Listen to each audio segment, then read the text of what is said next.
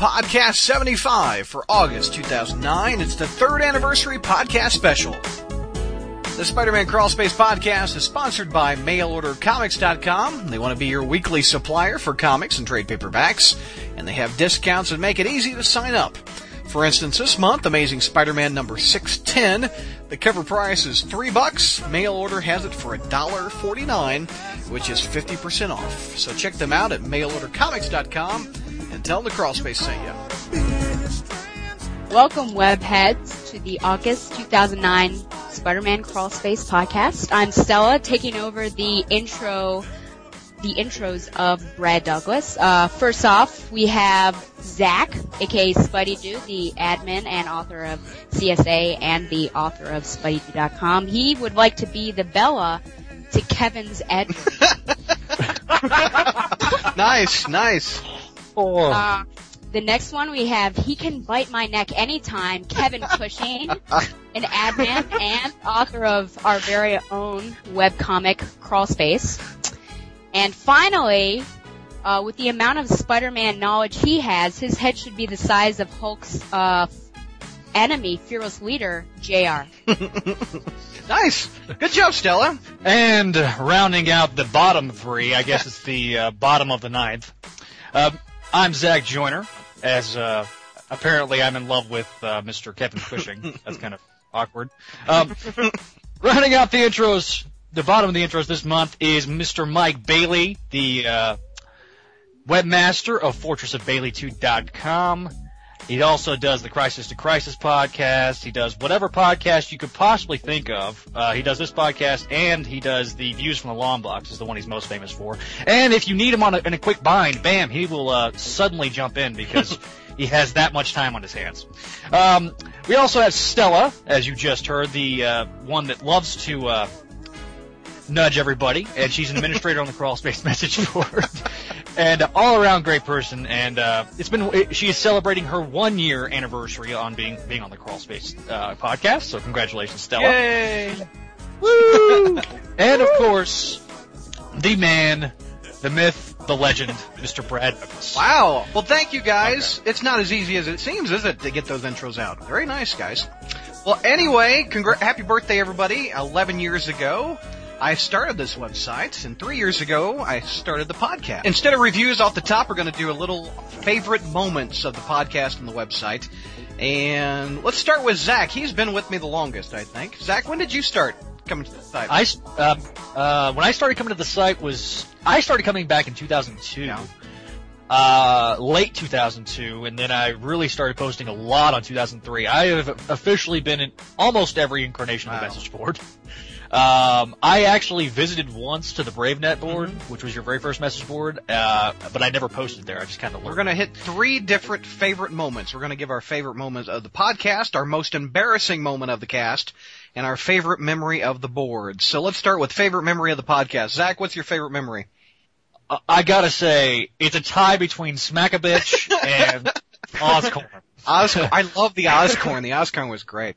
The Oscorn ad should be at the end of every show, I think. JR, I'm flattered. JR, you really could sell some popcorn if you wanted to.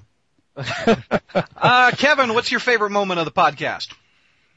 I think I was listening to last month's podcast just last night, and I heard JR's impression of me. I think that was my favorite moment of the podcast. He did do a good job. JR, you have 2 favorite moments from the podcast. What's your... Well, I was trying to capture the frustrated writer part of Kevin's personality, so... JR, what's your favorite moment of the past 3 years? My favorite moment? Well, there's a lot of moments. I've really enjoyed it these last 3 years. I appreciate Brad inviting me along, but for whatever reason, this one memory stays in my mind, and I laugh every time I think about it. But in the interview with Peter David, when he started ripping on Venom 65437's name, I love that part. Just him going off on that tangent and, pretending to be Venom and going, oh, Venom 65436, oh, damn. And I still, and then 65437, Yahoo, I got a name. I mean, I can't do it justice. That was funny. But, I really like that moment. Stella, what's your favorite moment? It's probably a tie between JR's dogs. I will always cite that. It's one of the best times I've ever had listening to the show. And I think when it all of a sudden started with the whole 12-inch Scarlet Spider, just the first time it was ever mentioned. Oh, Lord. That was the same episode as the dog. Oh, it was? Just That's funny. Yeah. And our newest member to the show, Michael Bailey, what's your favorite moment from listening and being on it? From being on it, I have to say the Stella Fox News Zach's balls just dropped. It was extreme. I mean, it just came out of nowhere. It's like somebody just suddenly punched everyone in the face. But I feel kind of bad. But my favorite moment of the show listening has to be hearing Stan Lee swear. Because Stan Lee's like granddad. When he swears, it's just because he's had it's almost like he had a few before getting on the podcast. Because he was ripping into everybody. Yeah. So, yeah. My favorite moments, it's kind of similar to what Michael said, just talking to Stan Lee is just amazing. I always thought that was really a lot of fun. And I love the elevator music that it took to open the pearly gates of heaven to talk to Stan Lee that I had to listen to. I thought that was hilarious. Can we talk to Stan? Yeah. Do-do-do-do-do-do-do. I just thought that was awesome. Also, when JR was on the road, and I had to talk to the front desk lady at his hotel room. That was one of my favorite. And it kept getting disconnected. I don't know what happened, but can I have room 123, please? Yes, again. Yeah, I still look for that blooper cast you put out every now and then just to lift my spirits. Yeah. That poor girl at the front desk was like, "Who the fuck is calling this bitch?" There's the first F-bomb. Oh, there you go. It wouldn't be an anniversary without that. We're also going to do most embarrassing moment of the cast. Stella, you got one? I guess potentially either when I sneezed on the show, or when I asked what a fat one was because I legitimately did not know what it was. And everyone else did. I was just out of that whole inner circle, I suppose. Zach, most embarrassing moment?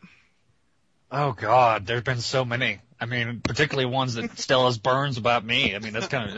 I gotta say, I guess the ball dropping comment, because I was just like, okay. Let me guess. It was okay. Yeah, I'm a real boy.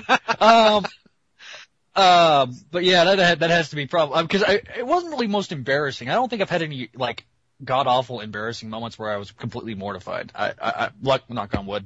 Like your microphone screwing up or something, but. That was kind of embarrassing. Like when I listened to the playback before I got the new headset, I was like, Jesus Christ. Yeah. I sound like ass. I mean, I already. So. JR, most embarrassing moment.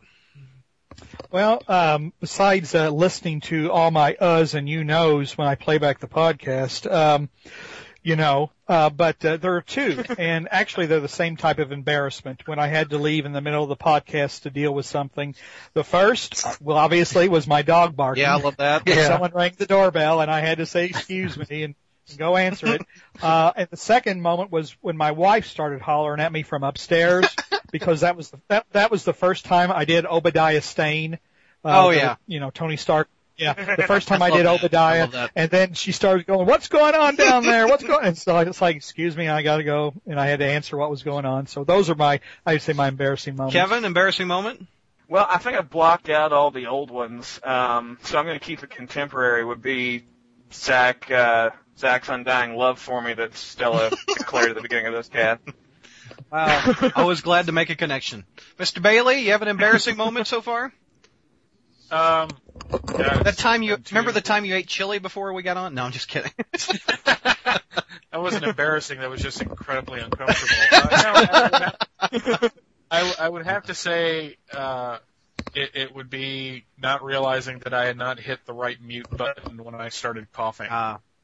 And thinking that everything was going okay and apparently deafening everybody. And I felt really bad about that afterwards. My most embarrassing moment was, I didn't have any of you guys on. I was interviewing Josh Keaton, who is the voice of Spider-Man on the Spectacular Spider-Man cartoon.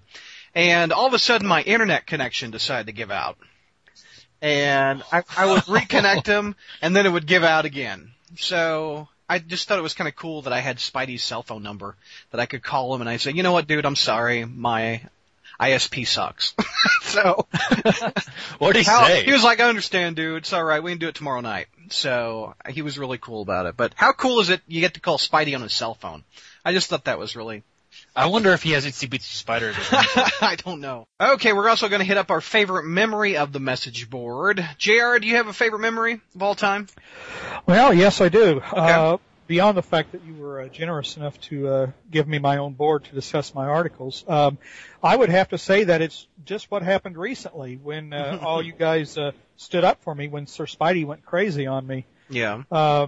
You know, in the grand scheme of things, what a 16-year-old kid says about me, it doesn't matter because, like I said, my wife has said much, much worse to my face. And that's the truth. That is not an exaggeration. Well, I just let what he said roll off my back, but I did appreciate that, it's a nice feeling even at my advanced age when you feel that people have your back because it was inappropriate. Yeah. I mean, what he did, that he went from, insulting my comments, which is fair game, to for no reason at all insulting me. Yeah. And, I thought you guys dealt with it very quickly and very appropriately.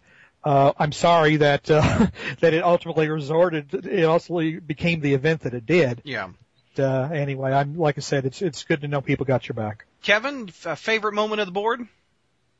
Well, it's, I guess, kind of selfish, but I think I'd go with those early admin days after you brought me up to help you, and I just got to know you and Zach a lot better. I think we all started working together, and especially once me and Zach went on our deleting frenzy when the board got, let's say, massively spammed by somebody we all know.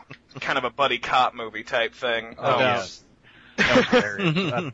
that was Kevin and I's bonding moment. Zach, what's one of your favorite board moments? Oh, there's so many. But I gotta say, probably a tie between the two Sir Spidey incidents where Kevin and I did that massive deleting and then the, battle of epic proportions that was the most recent hacking. I mean, and how you guys, backed me up and just like JR said, I mean, this guy was a douche and so, I mean, I really did appreciate you guys' hard work and everything like that. Stella?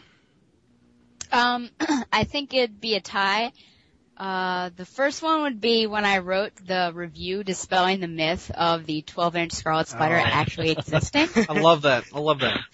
And the second one, which is, close second or a very close first, is actually the first time I ever private messaged Kevin, because it seems like that was the catalyst to, being friends with him and then all of a sudden moving up and being friends with Zach and you, Brad, and actually being invited onto this podcast. Yeah. So.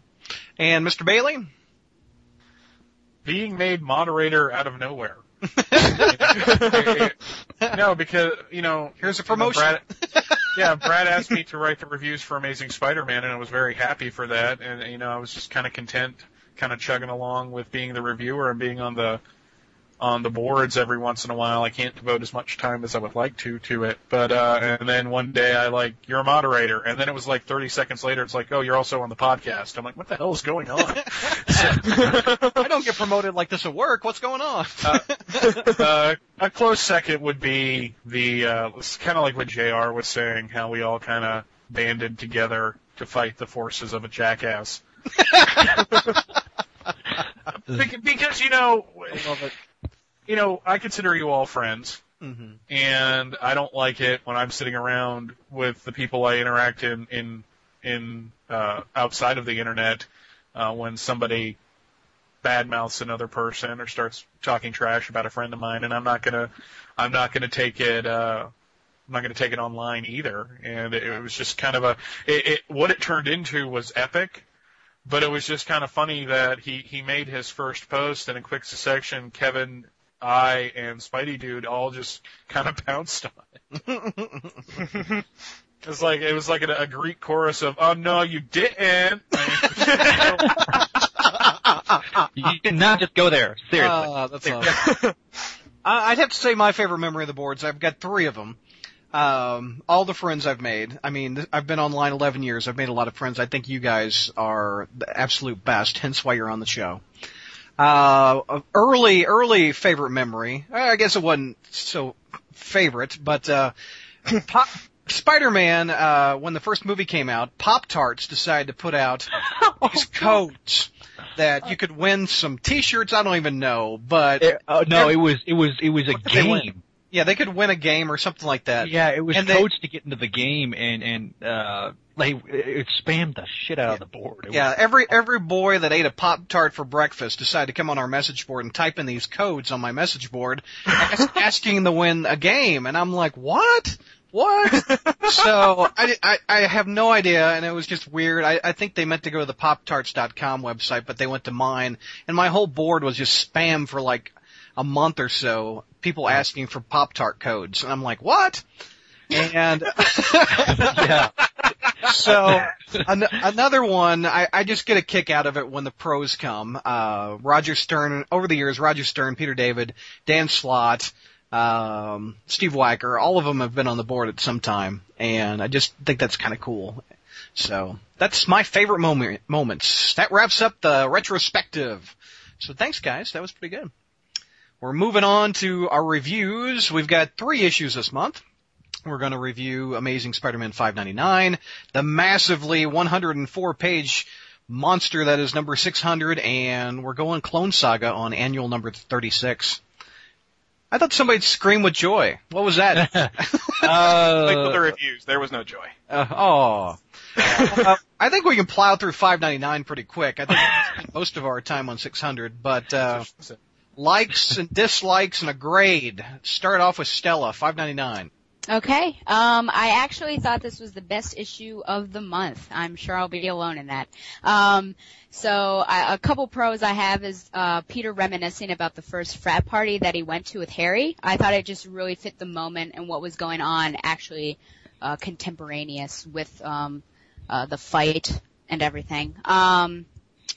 That the fact that Nora seems to finally be getting a large enough story to actually be considered a minor character rather than like a minute character that appears once, like one panel per issue. So now she actually has a story, and it seems like we're being teased that there could be something else going on. And the final one is just the writing in general during the fight, sort of the banter between the father and the son Osborns. I just thought that was spot on. My only 2 cons are the whole "you disappoint me as a son" seems repetitive and redundant, because I feel like whenever those 2 get together, Norman is always telling Harry that I am disappointed in you and I wish you were never born. And the other one is just the sexual innuendo between, well, I guess not between, but when Norman was saying that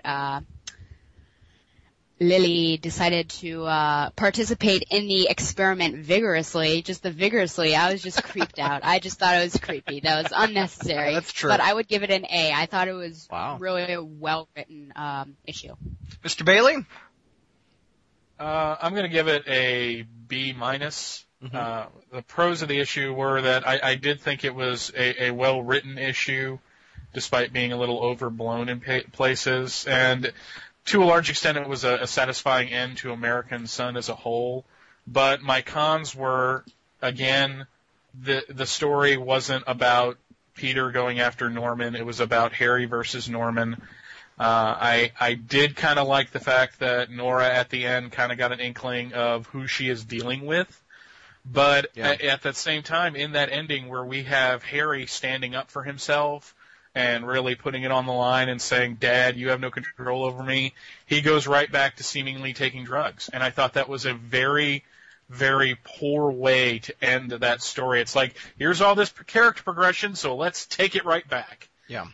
So I'd say B- overall. Okay. Kevin? My biggest dislike of the issue was actually Steven Segovia's art on the first 5 pages. It's been an arc with many, many artists, and that one in particular, I'm sure he'd look good on Marvel Apes or something, but not. Damn. My biggest like would actually be Harry's dialogue in that flashback, which was also in the first 5 pages. I didn't necessarily go with the whole thing about, him and Peter going to a frat party and all that stuff, but I did like just the character stuff with Harry saying his dad had come to visit and he wanted to hit somebody and he didn't want it to be Peter. I liked that sentiment from Harry. Overall, I would give it, I'm going to agree with Mike and go with a B-. It was fairly breezy entertainment, nothing too bad, but there wasn't really a whole lot of tension because this isn't Crawl Space, so Harry's not going to kill Norman. Right. Okay, JR?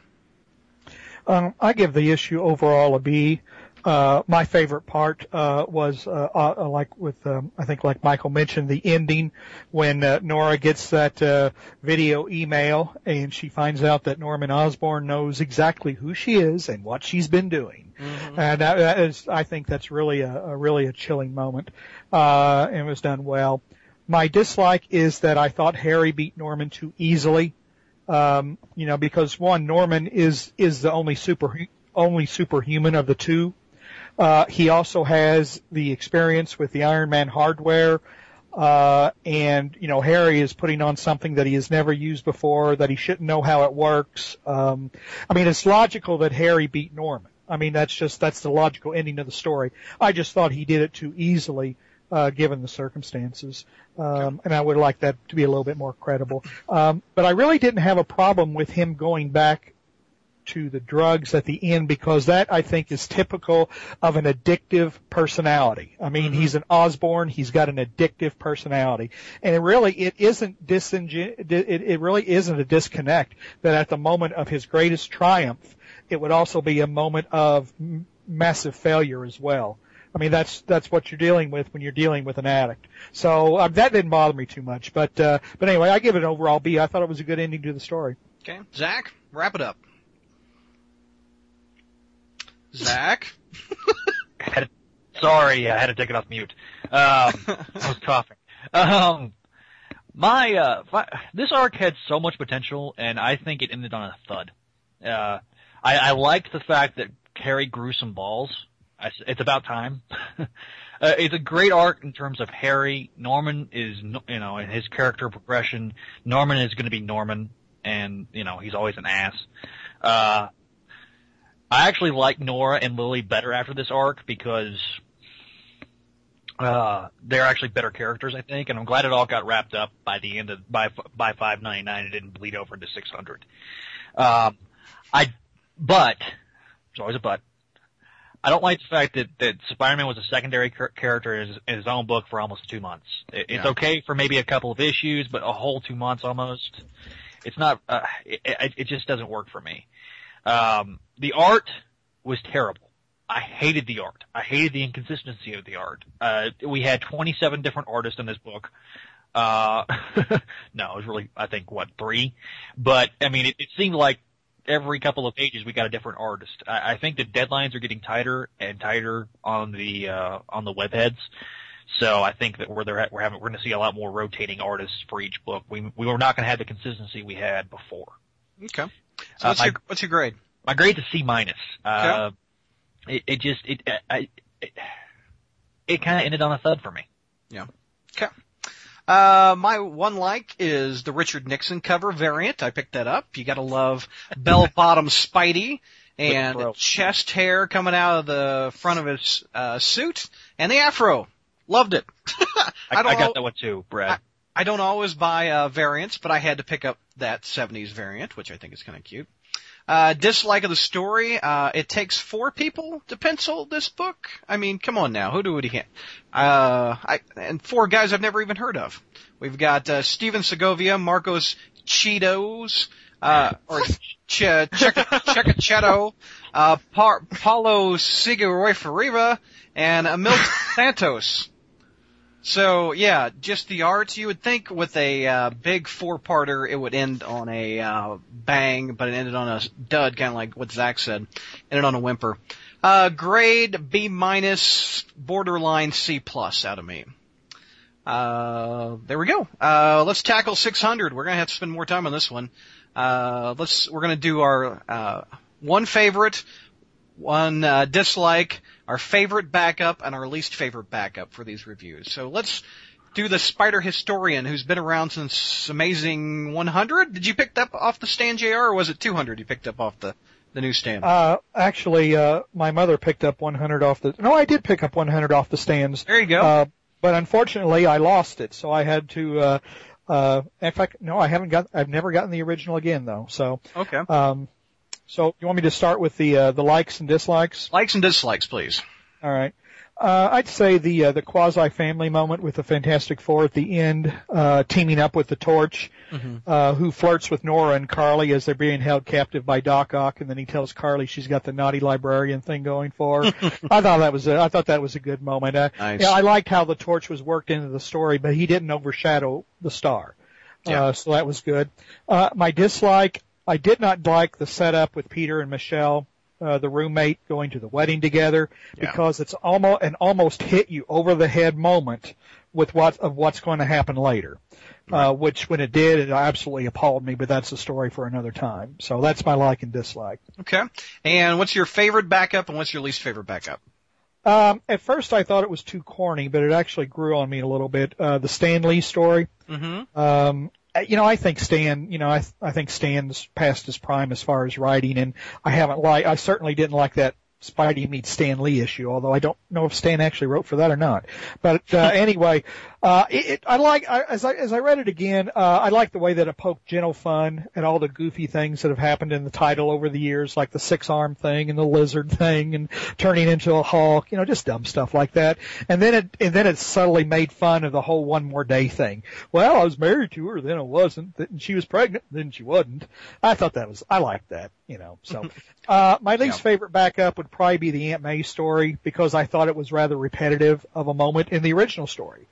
In the original story, she was looking for a sign, and she felt she got one when JJJ Sr. was saved, feeling he had someone watching out for him. Then we have a whole separate story of May asking for a sign. I just thought that was repetitive and not needed. So, what's your grade for the main story? The main story, I'll give it a B-. Yeah. Overall for the book? Overall, kind of hard to do that, actually. It is, but I tell you what, I'll give it an A. Yeah. And the reason I'll give it an A is because I felt that Marvel delivered the goods. Yeah. Maybe the stories weren't so great, but they gave us a lot of pages. It was all new content. It was priced reasonably. I think it was, maybe the story wasn't a monumental moment in Spidey history, but I think they really did outdo themselves in trying to deliver a special issue for the fact that it was number 600. So kudos to Marvel on that. I give them a. All right, Stella. Okay. I too was happy with the amount of content put in there, so I think that right there is a pro for me. I really thought that the banter between Spider-Man and the Avengers was spot on. I think that might have been one of the more funny things that happened this year, because sometimes they try really hard but it doesn't work out for them, but I think this time it really did work. MJ's appearance, just seeing her again made me happy. I mean, not necessarily the way they did it, but just seeing her again made me happy. And the whole Aunt May saying, "Anna Watson, what have you done?" Thought that was a great quote. The cons, I'd say, Spidey sort of out of the blue and without thinking, offering to reveal his identity to Daredevil, seemed very out of place and random, and I did not really know where that was coming from. I guess I can't even explain it. And the other one is Doc Ock, why all of a sudden he would want to do this great thing and be a hero. And another thing about Doc Ock is why all of a sudden all of these top-notch villains are becoming terminal. First it's Venom, and now it's Doc Ock. They're just killing them off, giving them these terrible diseases. I thought overall it was a blander issue than I was anticipating, since it was 600, something that should have been landmark. So it's teetering on the edge of a B- C+. Okay. My favorite backup issue would be the Identity Crisis. I thought that was really cute and funny. And there's a tie for my least favorite between the What Would I Do If I Were Spider-Man and the whole fight at the museum where they're joking about the car. I didn't really get the point of that, but that's my opinion. Cool. Kevin, I've been waiting for this. You've been all right, everyone go get a cup of coffee. Hit it, Kevin. Well, you got me to one. Do you have any likes? You got me to 1 like and 1 dislike, so it's going to be shorter than it bloody could be. Okay. But my only real like of the main story was the Alex Ross cover. That was some pretty stuff right there. Yeah. My biggest dislike out of all the dislikes for the main story would be New Ock. Yeah. Not only is this the fact that he's kind of plugged himself into the whole city and, he's just kind of sitting there controlling everything. It feels like a rehash of Dr. Octopus is the internet from the Scarlet Spider titles back in the 90s, and you do not want to rehash that bullshit. But even bigger than that, these guys keep talking about not breaking things because, we're the stewards of the Spider-Man mythos for the future, so we can't have him married or anything, and yet we're giving Dr. Octopus about 8 months to live and putting him in this little apparatus so he looks like a pussy, and I don't know how the hell this is stewardship for the future. They basically set it up so they're not going to kill him. If they do kill him, somebody's just going to have to bring him back, and if they don't kill him, somebody's going to have to do a cheesy story bringing him back to iconic status. So either way, this was just transitory bullshit with Dr. Octopus, and I did not think it worked at all. I'm giving the main story an F because it sucked. Best backup story would be My Brother's Son by Mark Waid and Colleen Doran. I started out kind of iffy about that one where, Uncle Ben was raising Peter and he just wasn't quite sure how to get through to him, but I kind of saw where it was going with, little Peter wanted that approval of Uncle Ben instead of just saying that his dad was proud of him. I kind of saw where it was going, but I still liked it. It was still kind of touching when they got to it. So that was my favorite. And my least favorite would be those several covers that you'll never see. It was either really, really, really, really, really obscure references like the Batman and Superman Sons thing with Cage and Spider-Man, or it was really poor taste like the 70s one with him saying, "Fire on those hippies." So overall, I'd probably give the package a C because of the same reason as GAR. There was that good effort with 104 pages of new stuff, but main story gets an F. Even with Romita Jr. artwork? Yeah, I really like Romita Jr., but I think a lot of it's the coloring and the inking. He doesn't look as impressive to me today as he used to, so he doesn't take away from a story like the artist of 599, but he also doesn't just make a story anymore. Okay. Zach, likes, dislikes? I'm gonna do this We Didn't Start the Fire style. Okay. I love JR Jr., JR Sr.'s cover, Doc Ock somewhat being a mad mother trucker. The covers, every backup story without Gale, MJ is back, Michelle, New York Jets, Mark Sanchez jersey, first round. Zach didn't start the fire. Stanley, Steve Ditko. Oh, sorry. Yeah. I was going to do that, but I decided not to. John Romita Sr. Jr. Yeah. Yeah, and Ben God. Riley and some clones.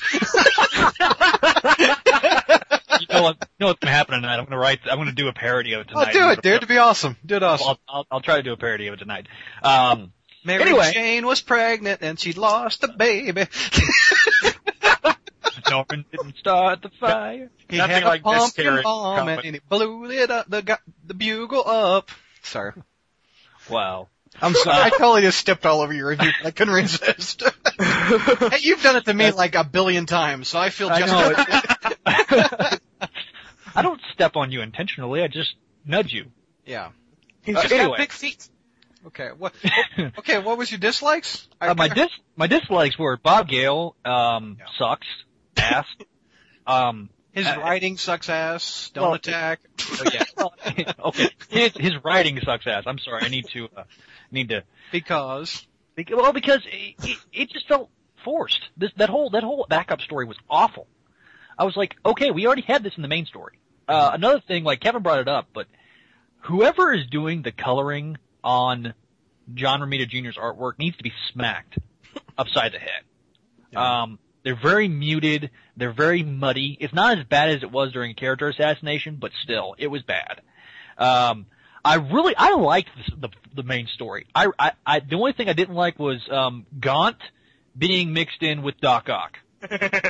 Alright, that's what I didn't like. I was like, what the hell is this? That's 2 Clone Saga references to this crappy Doc Ock. Exactly. Go ahead. A little Anyway, Sesame Street count reference. I think honestly, I will say this though. I think the cartoon did this idea better, in season 2.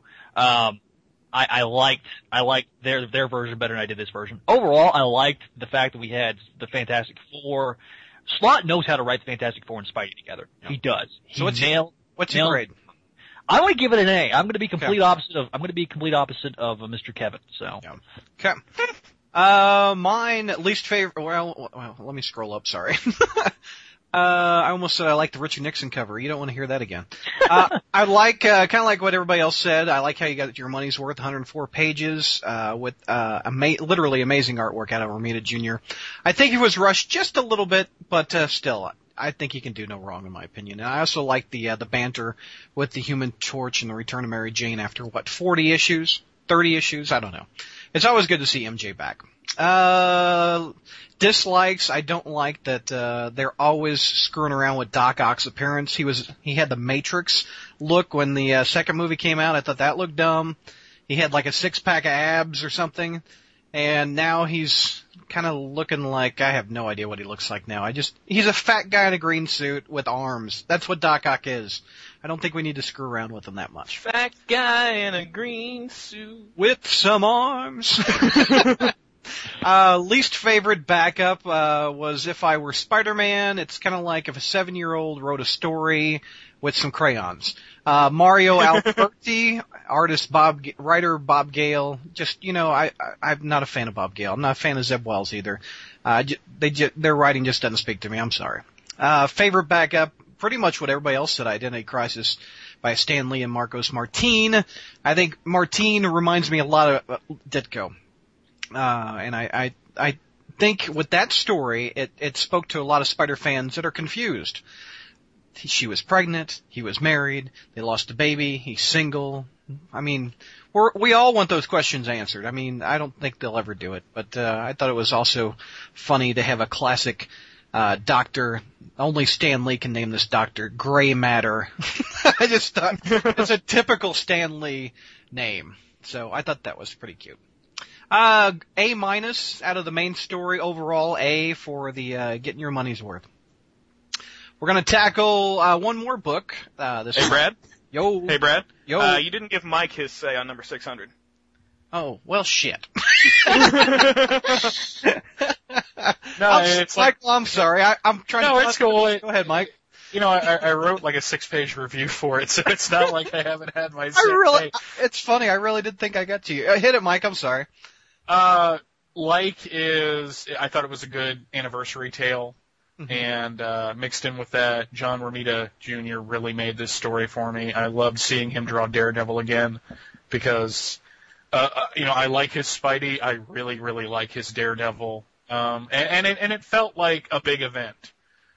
Dislikes were just the overall, Ock thing has not sat well with me since reading the story. I think back on it and I'm like, wow, that's kind of a lame way to try to prove you're a hero, but it served the story. But my least favorite was the Family Guy reference where Spider-Man says everyone gets one.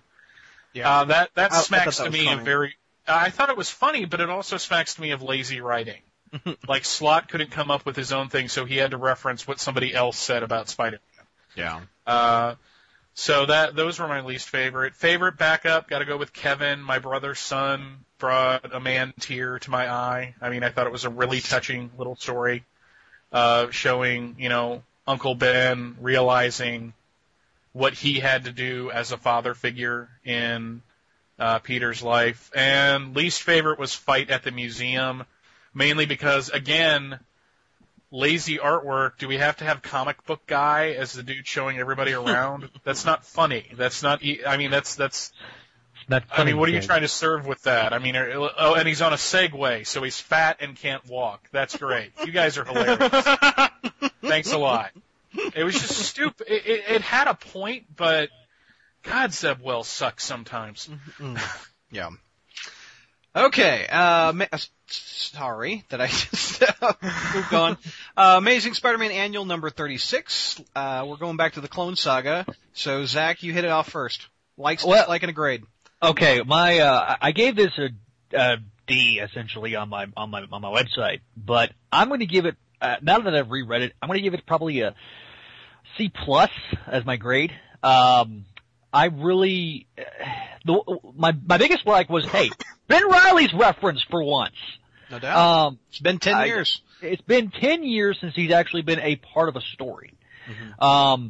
So I mean, whereas you might have like, oh, I had clones or stuff like little offhand comments, but this was actually a story where Ben Reilly was a indirect central character. I don't like the fact that Ben Reilly could potentially be a killer. That doesn't sit well with me, but I think I think once I got over the syndrome known as whiny thyroid fanboy syndrome, or WTFS for short, I was a little better with it. I'll tell you right now, Aunt May's family sucks balls. Where were they the last 1,200 times she was dying? Okay. Of course, you could say Peter Parker didn't know, but it's still a simple, well, I know we've been estranged for a long time, May, but we're here to support you. That would have been nice. And I still bet 5 that JJJ Sr. is going to get shanked by the end of the year by someone with a spork in their hand. Okay. It's just too good to be true. Your grade? My grade is a C+. Okay. JR? As much as whining that I've done about the whole Aunt May, J. Jonah Sr. relationship, I do like the added dimension that it's given to Peter and Jonah's relationship, and how Peter continues to irritate him by intimating that they are now brothers, and then Jonah comes back and says, "Call me bro one more time, Parker, and I'll light a cigar just to put it out in your eye." I love JR impressions. My dislike it's another one of those irritating soap opera elements, the appearance of relatives who have never been heard of or hinted at before in the last 45 years. I don't want to go so far to say that it's never been mentioned that Aunt May has a sister, because it may have been and I just don't remember, but I sure don't remember it. Yeah. And, I mean, that's kind of something, if you have a sister, I mean, that's just that's a significant relative. It's not like it's your fourth cousin or something. So that I felt was a bit, I didn't like it. So I give it an overall a C. Okay, Kev? My biggest like of the story, I think, would be the Clone Saga flashback panels, because, well, those are always fun. Except, of course, the one they screwed up. What was that? What they screwed up? That was the one where they showed a panel from Lost Years of Ben Reilly and Elizabeth Tyne and said it was Peter Parker and Mary Jane. It was not. My biggest dislike. I missed that. Fail. Would be, in one fell swoop, we have both another moment of Jay is way too freaking perfect when he finds the family, and then I'm with the other guys, where the hell have these Rileys been? My long-lost family, who have just been in a close state all together with the same name they always had. How could I never have found you? So that was really terrible. And they did it obviously just so Peter Parker could be at a Reilly family reunion, so this villain could mistake him for Ben Reilly. It was all very, very crap. So my grade on this one's going to be an F. Dang. I need to just give you a hug. Michael? What's your grade, sir? And your likes and dislikes? I'm going to give it a C. I kind of dug that there was a 90s feel to it, but at the same time, there was a 90s feel to it. The thing I disliked the most was the very beginning where the house is burning down and you have the guy look up and it's Peter Parker, and it's made, it makes us think who know who Ben Reilly is, that, ooh, it's Ben Reilly, when I don't believe for a second that it is, because that's way too obvious. No. It's not like there weren't other people who might be able to clone, Peter Parker. It wasn't Kane a clone of Peter Parker as well? Yeah. He's the clone that didn't really work. Though part of me did like the fact that and didn't like the fact that the villain's name was Raptor. On one hand, it's like, hey, that's really 90s. On the other hand, it's like, hey, that's really 90s. I mean, so 90s that it's named after a character in a popular movie from 1993, Jurassic Park. I mean, this feels like it should have come out back then. Yeah. And I'll agree with everybody else. Where the hell have these Rileys been? This is very, I don't want to call it lazy writing because it's not, but at the same time, it's just, God, yeah, see, I can't go on. Stella? I can't do more. It's me, a Spider-Girl Eartha 16 from Italy. Oh, God. We have a clone doing a review suddenly. What the? Okay, so my pro is a nerdy pro. Sometimes I accuse the writers of not thinking through things, like you don't understand girls because that one park scene was just terrible. But when Peter was falling out the window and deciding that he's going to try to cling to that glass and slow his momentum down and deciding that this is really going to hurt, I really appreciated that because, yes, that would hurt. And, the sound effect of him, getting scraped up. So that would be my pro. I appreciated them thinking through there. The con is the joke about the sister that, they have a black sheep in the family that they don't talk to. I don't know why people find those things amusing. And perhaps it hits me because that's something I actually deal with. But I don't know why people find those things at all some sort of funny. So I would give it a C. I guess it's an okay intro for Ben Reilly, but I don't know. It was odd, I suppose. It was just an odd issue. Fail. So, I generally tread in the middle of the Clone Saga. Some of it was okay, some of it was horrible. And I think it's hilarious that I'm giving it the highest grade out of everybody. I'm giving it an A. I liked it a lot. I liked that, they're talking about Ben Reilly after all these years. I like Pat Olliffe artwork. I thought it was a fun little story. It had some good J. Jonah Jameson digs. Raptor seems cool. I don't know. He's a bird? No, wait, he's like Jurassic Park. I thought that was neat. The only dislikes, I don't like incest jokes. The hot cousins. Yeah. I mean, what Wow. Peter's gonna make out with some two hot cousins? I mean, this isn't a Arkansas Well, that's family edgy reunion. and real. My goodness. Anyway, It's a reality slap. Anyway, I just think it's a nice setup for Ben Reilly to come back. I just think it was really good. And unlike most annuals, this one didn't suck. Annuals have sucked for years. And continuing the trend. Anyway, A out of me. So there. All right, let me hit. I just don't get that because I want a Ben Reilly reference as much as the next guy, but a Ben Reilly reference isn't good enough. I would have held out for a better story personally. Yes, I agree. I want a Ben Reilly reference all day long, sideways, upside down, twice. Wow. Wow. All right, enough with the reviews. We're going to tackle some topics this month in Spider News. It looks like we're going to go back to one of my favorite eras of Spider-Man. A new miniseries was announced at the Chicago Comic-Con called Spider-Man and the Secret Wars. We're going to look at the Secret Wars through Spidey's point of view. And let's see, JR was around when the Secret Wars came out. JR, what do you think of going back 25 years ago, looking at it from different eyes? I have no interest in any kind of Secret Wars redux. The first time around, I got bored with it after issue number 4, quit buying it because it seemed to me that it was just going to be back and forth fights between the heroes and villains to pad out the 12 issues. Mm-hmm. Plus, they'll probably each cost $3.99, so I'm not interested at all. You've totally dumped all miniseries, if I remember correctly. Pretty well, yeah. Yeah. Pretty well. Anybody else going to pick this up? I'm not interested in it personally. It's written by the guy that writes Marvel Adventures, and the preview art they've put out looks really cartoony, so it looks like something that's kind of for kids. Yeah. Stella, you going to pick this up? I don't think so. I definitely agree. I was looking at the cover arc, and I was just like, this looks too childish for me. I don't think I could take it seriously. So. Yeah. Bailey, how about you? You going to pick it up? I think you like Secret Wars, right? I enjoyed it. Spider-Man was such a focal point of Secret Wars. I don't know what else you can bring. Are we going to do like 2 full issues of him like looking at the black costume for like an hour? I mean seriously. Bendis is not writing. Sure enough, but I just it's like one of those things that seems to be like, hey, we really can't let go of anything. Let's bring back the Secret Wars for a second. Yeah.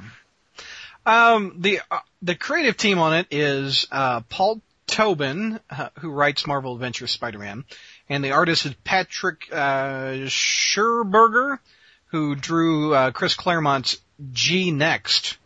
So it's not like they really got top of the line guys on this. I mean, no offense to them, but I would like some artwork similar to Mike Zeck and Bob. What's his name that drew Iron Man for years? Layton. Bob Layton. Those two did the original one, and it wasn't very cartoony looking back in the 80s. So I'm a geek though. I'll probably buy it because I love Secret Wars. We know you buy it, Brad. I know. Zach, are you gonna pick it up? Bah. That's all I have to say. Bah. Ladies and gentlemen, humbug! His sheep has talked. Let me out! Let me out!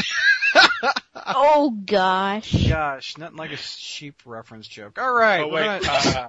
As we've summarized, nobody's picking it up except me, evidently. You failed. That sounds so sad. I know, it's just, and George Behrman has told me he's going to pick it up because he likes Secret Wars too. So our next topic we're going to hit is the Spider-Woman motion comic. And this ought to be a good debate. It looks like Bendis and Alex Maleev, I think is his name, is going to put out a motion comic. It's going to be available through iTunes. And what do you guys think of this? Bailey, I want to hear your thoughts off the top. What do you think of motion comics? I don't see anything wrong with them. I've seen a couple of the DC motion comics, and they're fine. But at the end of the day, I got to keep going back to the fact that it's not a comic book anymore. It's animation. The great thing about comic books is that they are a rare art form where they involve the reader in a way that a movie or a novel can't. When you have 3 panels lined up, and in panel 1, somebody's cocking back their fist. In panel 2, the fist is in mid-flight, and in panel 3, it lands on somebody's face. Your mind is making that motion happen, subconsciously or consciously. And that's why I like comics. That's why I like reading comics, because it has the ability to freeze time and play with time in a way that a movie can't. Because, a novel is all internal. It's all what you're seeing. And a movie is somebody really giving you what their thought is. And with a comic, even with the artist doing what they do, it's still involving you and engaging you on a level that most other art forms can't. And by putting motion into the comic and by adding animation, I think it detracts from the overall experience. Just call it a cartoon and get it over with. We've had motion comics since the 60s. They were called those Marvel cartoons that Gantre Lawrence put out, which were literally panels of comics with a little bit of animation in them. Yeah. In my opinion, I'll give you that it's not a comic, but I also think it's the future. I think, we've lost the impulse buy of the comic book at the gas station, at the supermarket, etc. But we have a society of kids who love iTunes, and they love their digital media. And I think this is a way for Marvel to sell them a product. What do you think? I don't think this is even close to the future, personally. All it is really crappy cartoons. Kids are smart enough to look at this and say, well, why doesn't this flow better like my Saturday morning cartoons? This looks like crap. So it's not as good as a comic book for comic book fans. It's not as good as a cartoon for cartoon fans. It's somewhere in the middle, kind of trying to meld them, but coming out with what's basically a really poor man's cartoon. Yeah, this is fail. I mean, I've used that word a lot today, but it's not I don't think it's the future, Brad. I disagree with you. I think that I tried watching the Watchmen motion comics, and it made me want to punch somebody. Okay, so I've tried that. It failed miserably, I think, with the Watchmen, even though everybody's like, "Oh my God, Watchmen!" But I just don't like it. I don't think it. I think you're right with it being the digital media. I really do see like eventually it having an iTunes for comics. I will agree with you on that point, but on the point of it this particular version of comics being the future, quote unquote, I disagree. What's the future if it's not digital? I think it's like I think it's digital, but not the motion comics. I don't think motion comics are the future. I don't think sitting at your computer reading a book is the future either. Well, no, because it's going to be a Kindle-like thing, and I don't want to get into that because I have very, very strong opinions on some of the crap that Amazon and other publishers have pulled with Kindles, but it is going to be an electronic reader of some sort. Kind of like a Star Trek pad, I guess. Yeah. Straight up. Well, which you might see that. Well, Brad, getting to that Star Trek pad, you probably are going to see that later on this year. Apple is talking about, or there's been rumors that Apple's going to release what essentially is an oversized iPod tablet PC. Yeah. It's going to have Kindle capability and stuff like that. So you're going to probably see that. And they've already had Microsoft already made that giant coffee table where you can do all the touchscreen and stuff like that they have in clubs in like Vegas. Mm-hmm. So you might see that. That's probably the future. And the biggest problem I have against this motion comment is the fact that it was the whole entire reason why the book was taken off of the slits and then put back on. Because if the motion comic doesn't keep on the time frame, then they will not put out the comic because they want them to come out at the same time. And so I was really pumped for this comic to begin with. When was it supposed to come out? May? And now it's due September. Yeah, it's been a long time. Yeah, so I think that's my main problem. If they can't keep on track with comics, then this is even more of an investment. So I just feel like this is going to throw off a lot of things, and I will be upset as a reader. Mm-hmm. I don't know. As far as my 2 cents, is this going to have any voiceover work at all, or is it? Yeah. Or it will have some voiceover. Yeah, it does. Well, unfortunately, I don't have anything more to add really than Michael and. Oh God, was it Kev or Zach? Who's Zach? Yeah, because I like comics, I like cartoons. I'm not so sure what something in the middle will bring. And like Michael mentioned, I've seen those dreadful '60s cartoons with the Hulk, for example, where it's just the Kirby images that kind of move around and then the mouths are animated. We've been through that. I'm not interested in this in the slightest. So, would you guys buy it for $1? No. Anybody would not buy it for $1? No. Actually, it might be worth it for $1. Yeah. Because, if a 3-minute song is 99 cents, then a 22-page comic, which could potentially be around 13 minutes, that's actually kind of a good deal. Yeah. Honestly, I wouldn't look at this thing for free just because it looks really crappy and I don't want to I don't even like cartoons on the whole. I don't want to have to sit here and watch a crappy cartoon, and that's pretty much what the Spider-Woman comic is going to depend on for me. I've got the first 2 issues ordered, but if I have to watch the motion comic to keep up with that story, it's not going to get me into the motion comic. It's going to make me drop the comic book. Yeah, it'll be just another failure. Well, I think they have to do something. Their distribution, I think, Bailey, was it you last month that quoted Mark Waid about there's 2 problems with the comics? Yeah, distribution and price point. So, yeah. Well, I mean, okay, when it comes to price point, do like they used to do the recycled paper, get away from these. No, but Zach, I hate to cut you off, but the cheap paper is now just as much money-wise as the expensive paper because there isn't as big a demand for cheap newspaper-type paper anymore because, newspapers are dying, comics aren't printed on it anymore, so it's just as economically it's not economically viable to do that. I just think it solves both of their problems, their distribution and their price point. Well, except it sucks. I mean, the problem is it's not motion comics aren't comics. I mean, I'm sure you're right, the future is digital, but they need to work on actually getting comic books online. And turning them into a crap cartoon is not how you do it. You need to get comic books online, and you need to do it in a way that's better than this whole Marvel Digital Comics thing where you have to pay a certain yearly and get a bunch of comics that are in a fairly crappy comic reader. Yeah. They need to work on revamping that whole idea before they start thinking about bad cartoons. And how much would you pay for that, Kevin, if you had a good reader? Well, I'm going to hold on to print as long as I can, but I'm averse to change.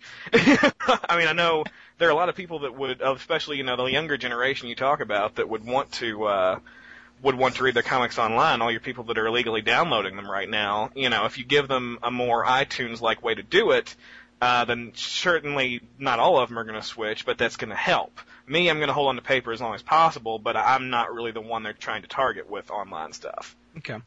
Zach, do you have one more point before we move on? No. Okay. Kevin kind of summed it up perfectly. Okay, we're going to move on to this month of Spider history. We're going back to August of 1991, which was also an anniversary month for Spider-Man. Amazing Spider-Man number 350 came out with an Eric Larson cover, a title called Doom Service. David Michelinie wrote it, and let's see, what else came out this month? We had Spectacular Spider-Man number 179 with Michael Bailey's favorite villain, Vermin, written by J.M. DeMatteis and Sal Buscema, our friend. And also this month was a lot of Spider comics came out. We have Web of Spider-Man number 79, titled First Blood, written by J.R.'s favorite, Terry Kavanagh. Alex Savick was the penciler. We also had Adjectiveless Spider-Man number 13, written by Todd McFarlane, artist Todd McFarlane, inker Todd McFarlane, cover Todd McFarlane, letterer Todd McFarlane, and it has Spider-Man the Black Costume, which is ripping off of the issue number 1 that he did. I think that was a Morbius issue, if I'm correct, Kevin?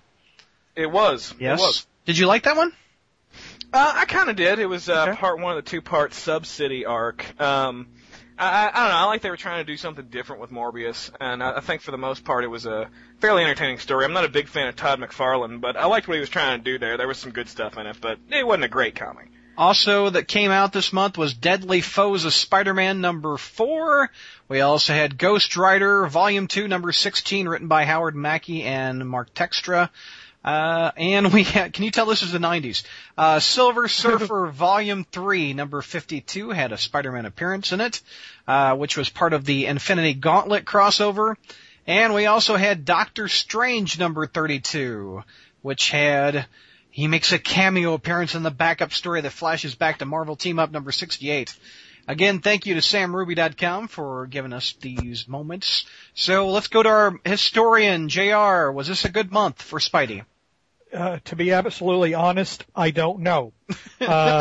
Because this was during the time between Amazing 262 and the Clone Saga where I was just burn stealing the issues. Yeah. Unless they involved a goblin. And, I did not buy 350 when it originally came out. I picked it up on the back issue bin when I went through a massive back issue buy. I remember Uncle Ben making an appearance and doing the with great power thing. But the only one I got of that for that month was Spectacular 179. And as I've stated before in my Goblin Prince articles, I hate Vermin, and I hated that whole child abuse spin on the storyline. So, no, this month is a blank for me. I don't know what I was doing in 91, but it sure wasn't reading Spider-Man comics. Well, Bailey has done his research, and he's read almost all these just recently. What do you think, Michael? Is this a good month? I would say overall, Amazing Spider-Man number 350 was definitely the highlight of the month. Mm-hmm. I really enjoyed this story. I actually read it like 2 days ago.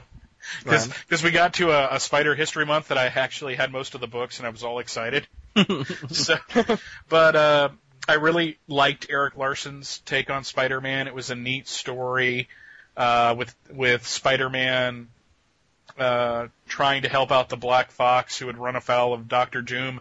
The main problem with the story is that at the beginning of the issue, Dr. Doom says, you have 24 hours to get me this jewel back. And they're like, okay, and Spider-Man goes home, he sleeps for 9 hours, he goes to work, and then that night he gets back to what he's supposed to be doing. But in the meantime, he has a hallucination of Uncle Ben, who comes in and tells him that he's being irresponsible in not bringing the Black Fox in because, you know, I know you blame yourself for my death, but, you know, just because he's an old man doesn't mean that he deserves your attention. The Spectacular storyline wasn't bad because I like J.M. DeMatteis and I like Sal Buscema, but the whole child abuse thing just creeped me out like you wouldn't believe. It was just like, oh my God. Just don't say anything. Don't hint at it. It's worse that way. I thought Sub-City sucked when I first read it, and it really didn't do much for me now. Which one was Sub-City? Was that the Spec? Yeah, the Morbius one. The Morbius one. Okay, got it. And the Web of issue was written by Terry Kavanagh and was just Spider-Man fighting androids, and Silvermane shows up at the end. Kind of a prelude to Terminator 2, I'm guessing.